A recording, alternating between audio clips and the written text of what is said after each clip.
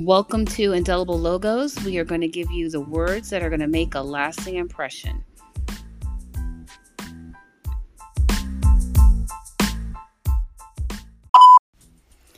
Welcome to Indelible Logos, everyone, and thank you for tuning in. We are the podcast that is committed to giving you words that are going to make a lasting impression. I'm Tiki, and I'm so happy you've tuned in today. This is March 17th. First, let's go back. March is the month that we are celebrating women all 31 days. The 17th, for a lot of people, they are going to be celebrating St. Patrick's today. So happy St. Patrick's Day. And for those who may not know, St. Patrick is the patron saint of Ireland and its national apostle. So be careful out there today as you celebrate. But today is also the 35th anniversary of the day that one of the most amazing people to ever grace my life decided that she was going to go home. And it's a day that I guess in some ways it's not as sad as it used to be. It still touches my heart. I still shed some tears this morning, but it's also a day that I get to remember my grandmother, my nanny, Ruth Adeline Bay Jesme London. Big name. But you know what? She was a big woman who deserved or earned a big name. My grandmother, in every sense of the word, was everything that we are celebrating this month in March. She was a strong woman. She was an empowered woman. She was intelligent and witty. There's a difference if you don't know it. She's one of those women who was able to figure things out when there really wasn't any rhyme or reason. Where there's a will, there's a Ruth. That was my grandmother.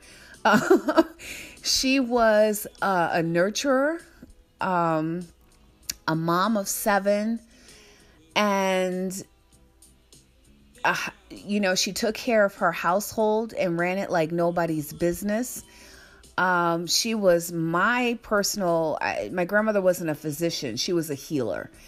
What do I mean by that? I mean that she was able to, through her home remedies, not self-medication. That's not, because sometimes self-medication is, when you're testing and trial and erroring and all the rest of that stuff. No, my grandmother knew what she was doing, to the point of where my pediatrician did not put me, I was a sickly child. And I remember on one particular instance being told that the only reason that I wasn't in the hospital was because my doctor, and his name was Dr. Mogenze at the time, knew that my grandmother knew what she was doing. And so he trusted that I would go home with her and that she would be able to take care of me properly. And she did.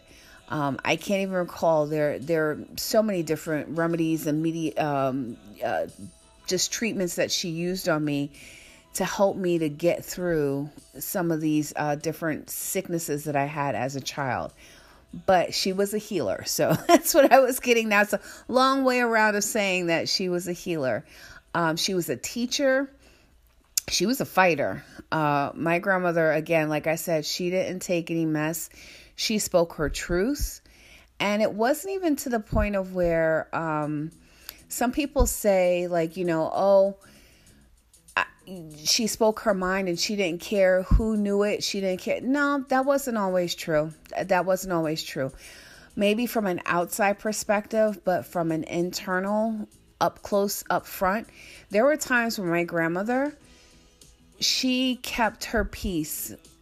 And that took more strength and courage than anything else, because I knew that there was a fight inside of her. But she knew when to speak and when to keep quiet. And that's wisdom. And yes, by God, that woman was wise. Here's a story. Most of you know, I was a very young mom. I was 15 when I had my first child. And I didn't tell anyone that I was pregnant. I was in denial. And it's, you know that scripture or that saying of the scripture. I don't even know if it's in there. I would have to research it. But that God protects babies and fools. Like, I was a foolish baby. I went my whole 9 months. And that's a whole different story for a different time, because there is a lot to that story. I did not want to go back home because my grandmother was also my protector. And I remembered being in the hospital and speaking to my aunt, Wanda, who is the oldest of the girls. So my grandmother had 4 boys first, and then she had 3 girls. How awesome is that, right? And I remember telling like, I don't want to go home because I was just prepared for my father to kill me. I was prepared for my mother to just, probably tell me I disappointed them and all of those things. I didn't want to see my parents. I was embarrassed. I was ashamed. And what I had been denying for so many months was now facing me. I couldn't deny it anymore.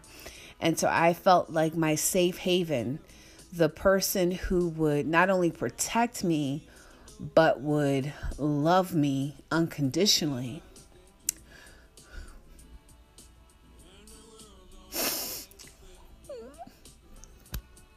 was my grandmother. And without fail, she came to my rescue. Now,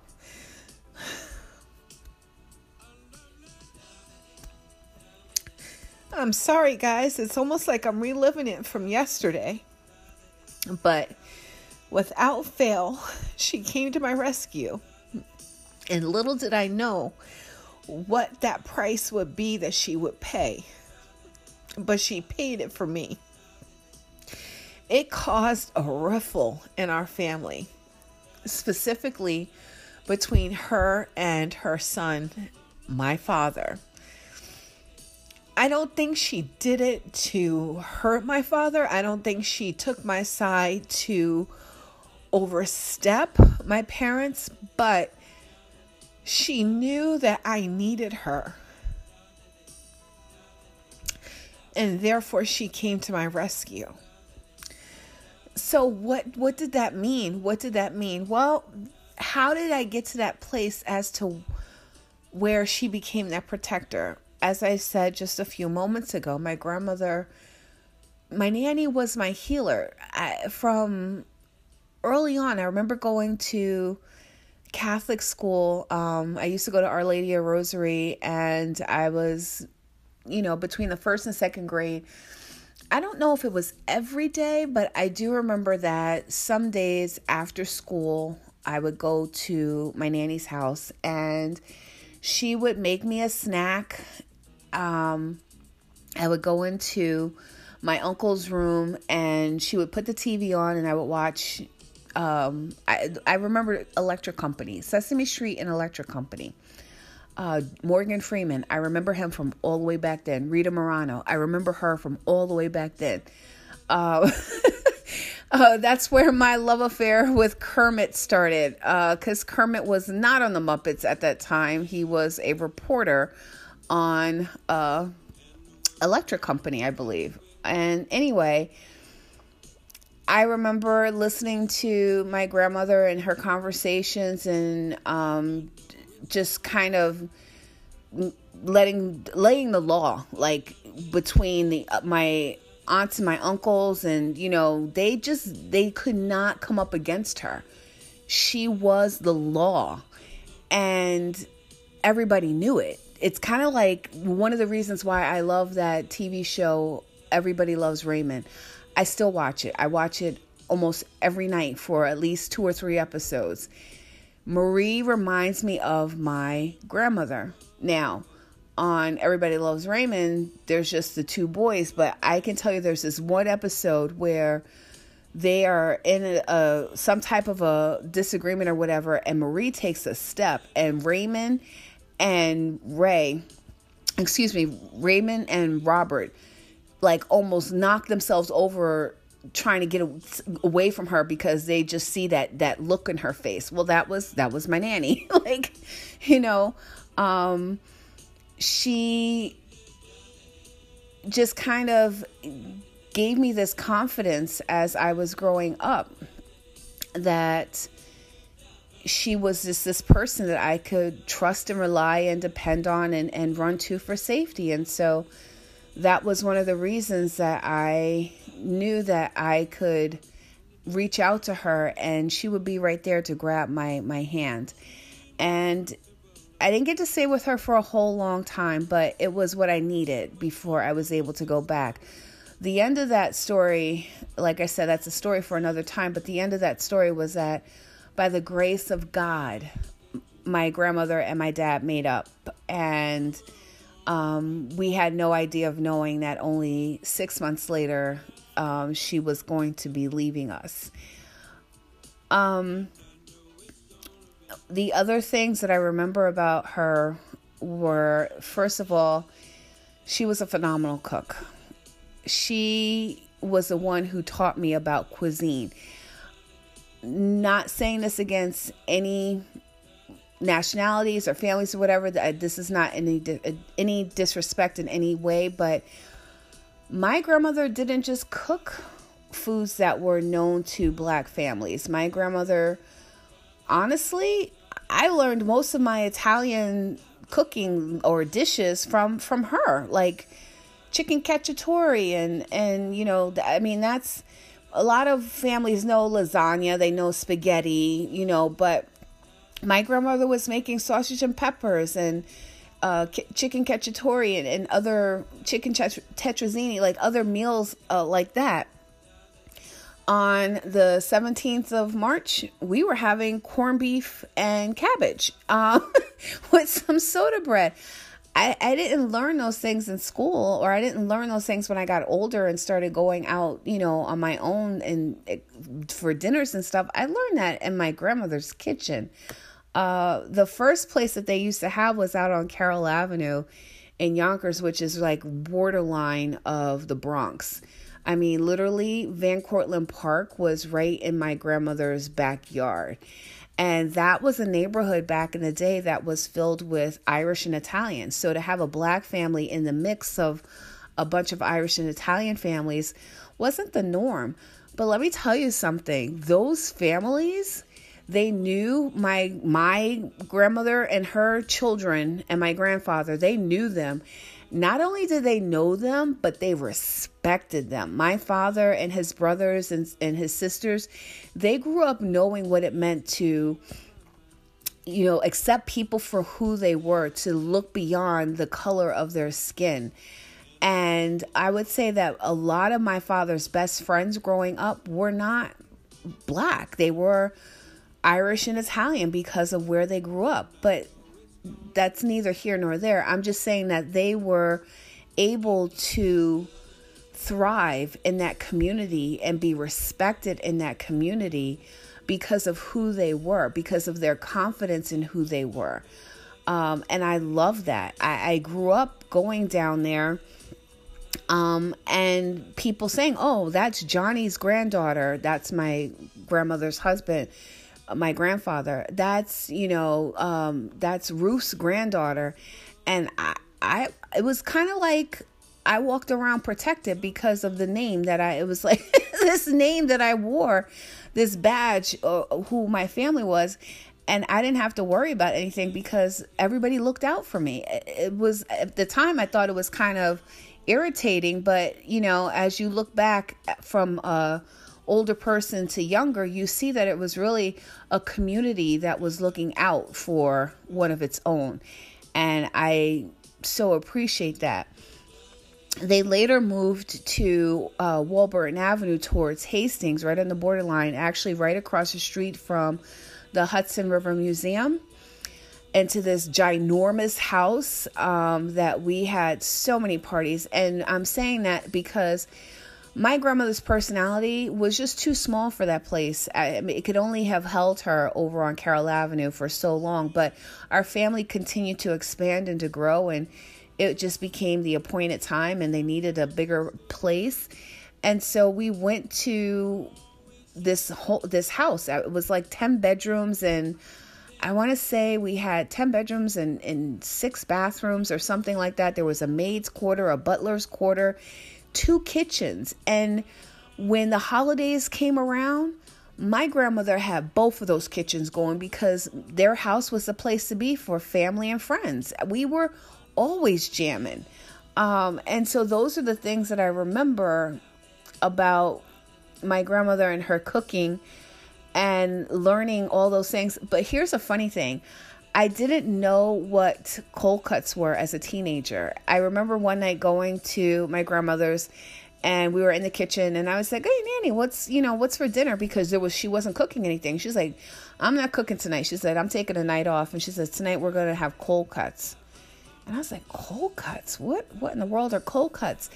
And when my her husband, my grandfather, came home, he had deli meats. And so that was how I was introduced to cold cuts. And I just always knew them as sandwiches back in the day. But I have so many fond memories of my grandmother that led me up to the point in my life of where I needed her the most. She was there for me. And I remember some of the things that she told me after I came home from the hospital with my son.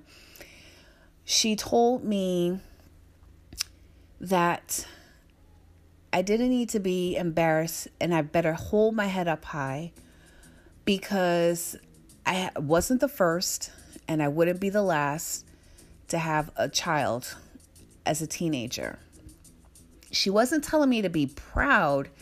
She was telling me that I didn't need to let that moment keep me in a state of shame, where I was shamed. She also, at certain points, told me that people were always going to talk. She said, "Tiki, no matter what you do, somebody somewhere is always going to be talking about you. You could be doing the right thing, you could be doing the wrong thing." She goes, "So don't let that bother you. You keep doing what you need to do because they're going to talk about you no matter what." She goes, "When you should be concerned?" She goes, "When people aren't talking about you."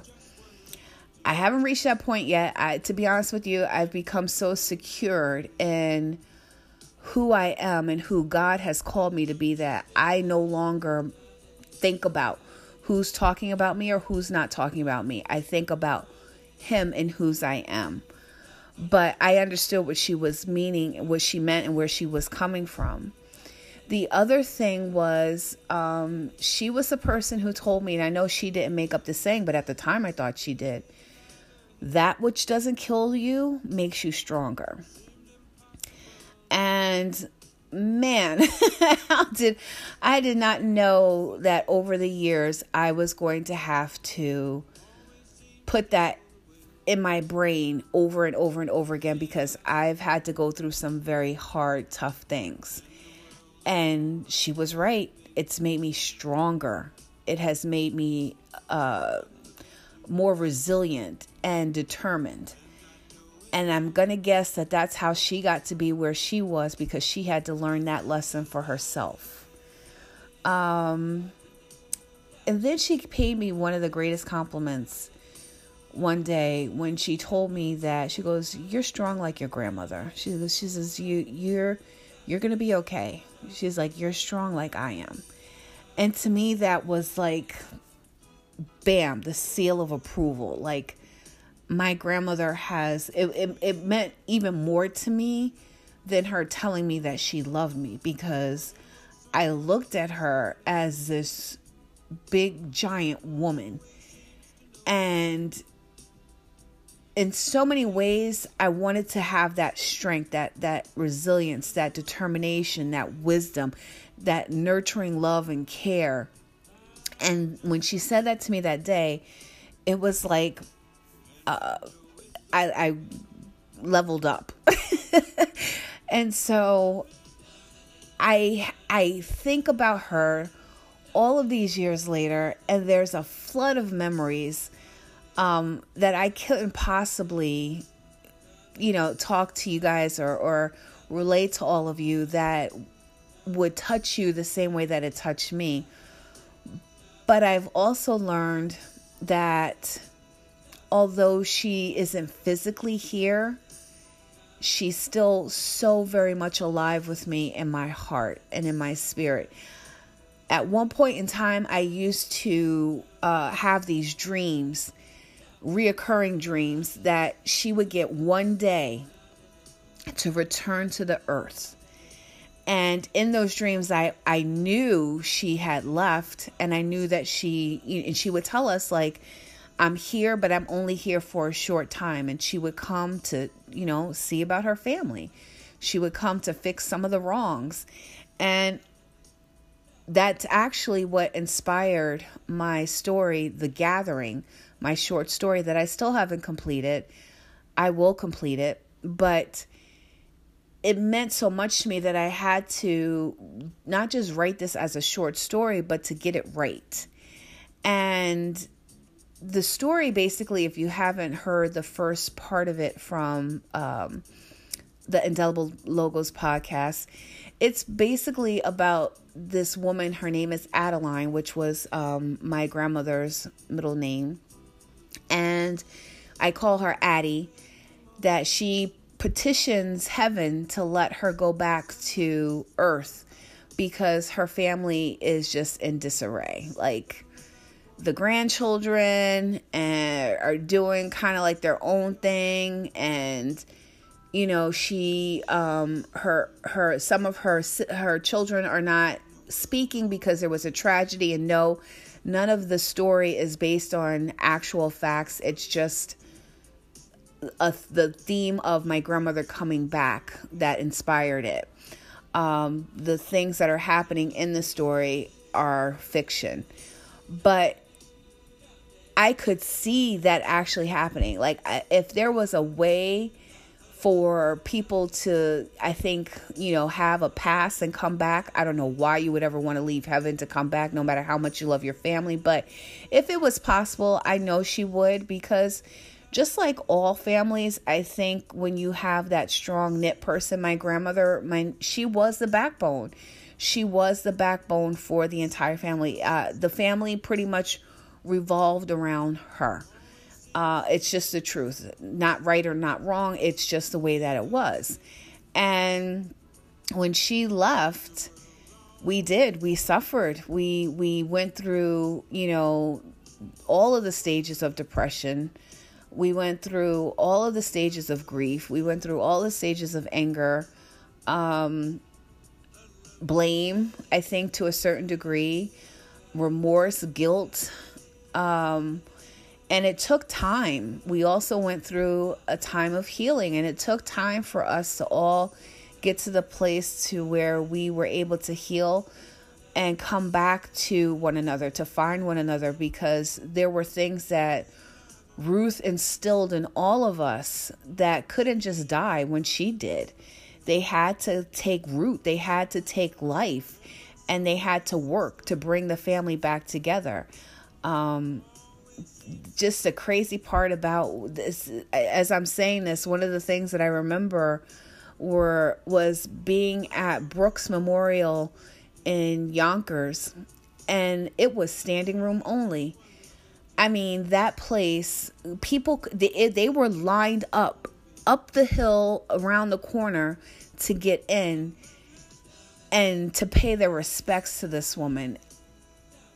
Because I was family, obviously, I didn't have to wait online. I was up close and personal, but the stories of the people that I've heard, even from family relatives that I didn't even know their backgrounds, because they were my dad and his siblings. They were their first cousins, but even to hear how my grandmother took them in when they were in times of need, and they came and they lived with them for a while. My grandmother already had 7 kids, but she still managed to be able to take in other people who were in need. And so she set that precedence way before I ever asked to run to her as a safe haven. She had already put that in place. And that's just the kind of woman that she was. If she had, she gave it to you. And if she didn't have, she found a way to get it, to give it to you. Facts. One of the things that she told me, which I thought was really funny, because again, I was almost 16 when she, left us.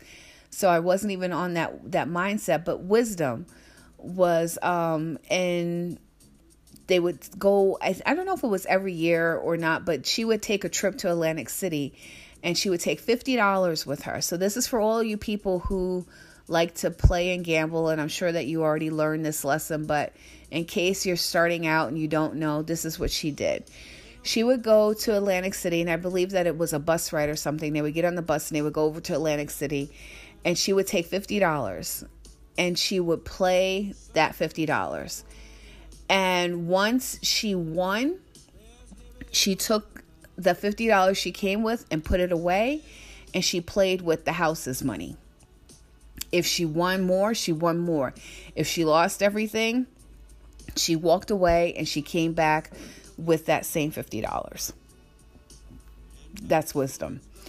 But on today, I just want to say that I believe it's possible to get to a place where you can really appreciate and see people for who they really were. As an adult, I learned some things about my grandmother that my younger ears couldn't handle. They weren't things that were meant for younger ears to know. And as that same adult and finding that out, I was able to look past some of those things. And I found that she had a life before me. I mean, to me, she was just my grandmother. That's all she was, my grandmother. Yes, I shared her with my other cousins and stuff, but I mean, for me personally, she was my grandmother. So I didn't really know much about her likes, her dislikes, or anything. If you can hear in the background, I am playing Bill Gaither's, actually, I think I said that wrong. I think it's Bill Withers. Hold on one second. I'm trying to get back into my computer so that I can hear it right now and get his name straight. Yes, Bill Withers, Lovely Day. I absolutely adore the song. And a couple of years ago, for my Uncle Gary, my grandmother's second son, he came right after my dad, I found out that this was my nanny's jam. This was her song. And they were saying they knew when they came home from school, if this song was playing, my grandmother was in one of her good moods. She would basically tell my Uncle Gary, because he was the DJ of a legit DJ of the family, and she would say, "Gary, play my song for me." And he would go and put the song on. And so as everybody else was coming home and stuff, they all knew oh, Ruth is feeling good today. But I just think that that's so funny how, I found out something like that. There weren't too many things that I really knew about herself personally. I knew her as my grandmother, but as an adult, like I said, I got to know her as a woman, who she was, and all of the or not all, but a lot of the different things that she experienced that caused her to become the woman that I loved. And so there's so much more that I could say, but I won't. I am just going to put a pin in it and say that I am grateful. I could have had so many different examples in my life, good, bad, and different, but God chose to allow me to have Ruth as my grandmother, and like the Ruth of the Bible, a very strong woman. And I believe that there's something stronger than genetics. There's a spirit. And as I get older, I see that I have some of her spirit, that fortitude, that nurturer, that, just get it done, endurance that she had. I have some of that same likeness in me. And so, Nanny, I hope that you are able to maybe catch a glimpse of this podcast today and hear that 35 years later, you may not be here in physical sense, but you're still with us in our hearts. You still live on, and you don't have to worry about your family. We're holding it. So I hope that you guys will have a great, lovely day, and you celebrate life. Celebrate and continue to live for those who have gone on before us. That is how they continue to live through us, through their memories, through their lessons, through their love. Until next time, be happy, be healthy, and be safe.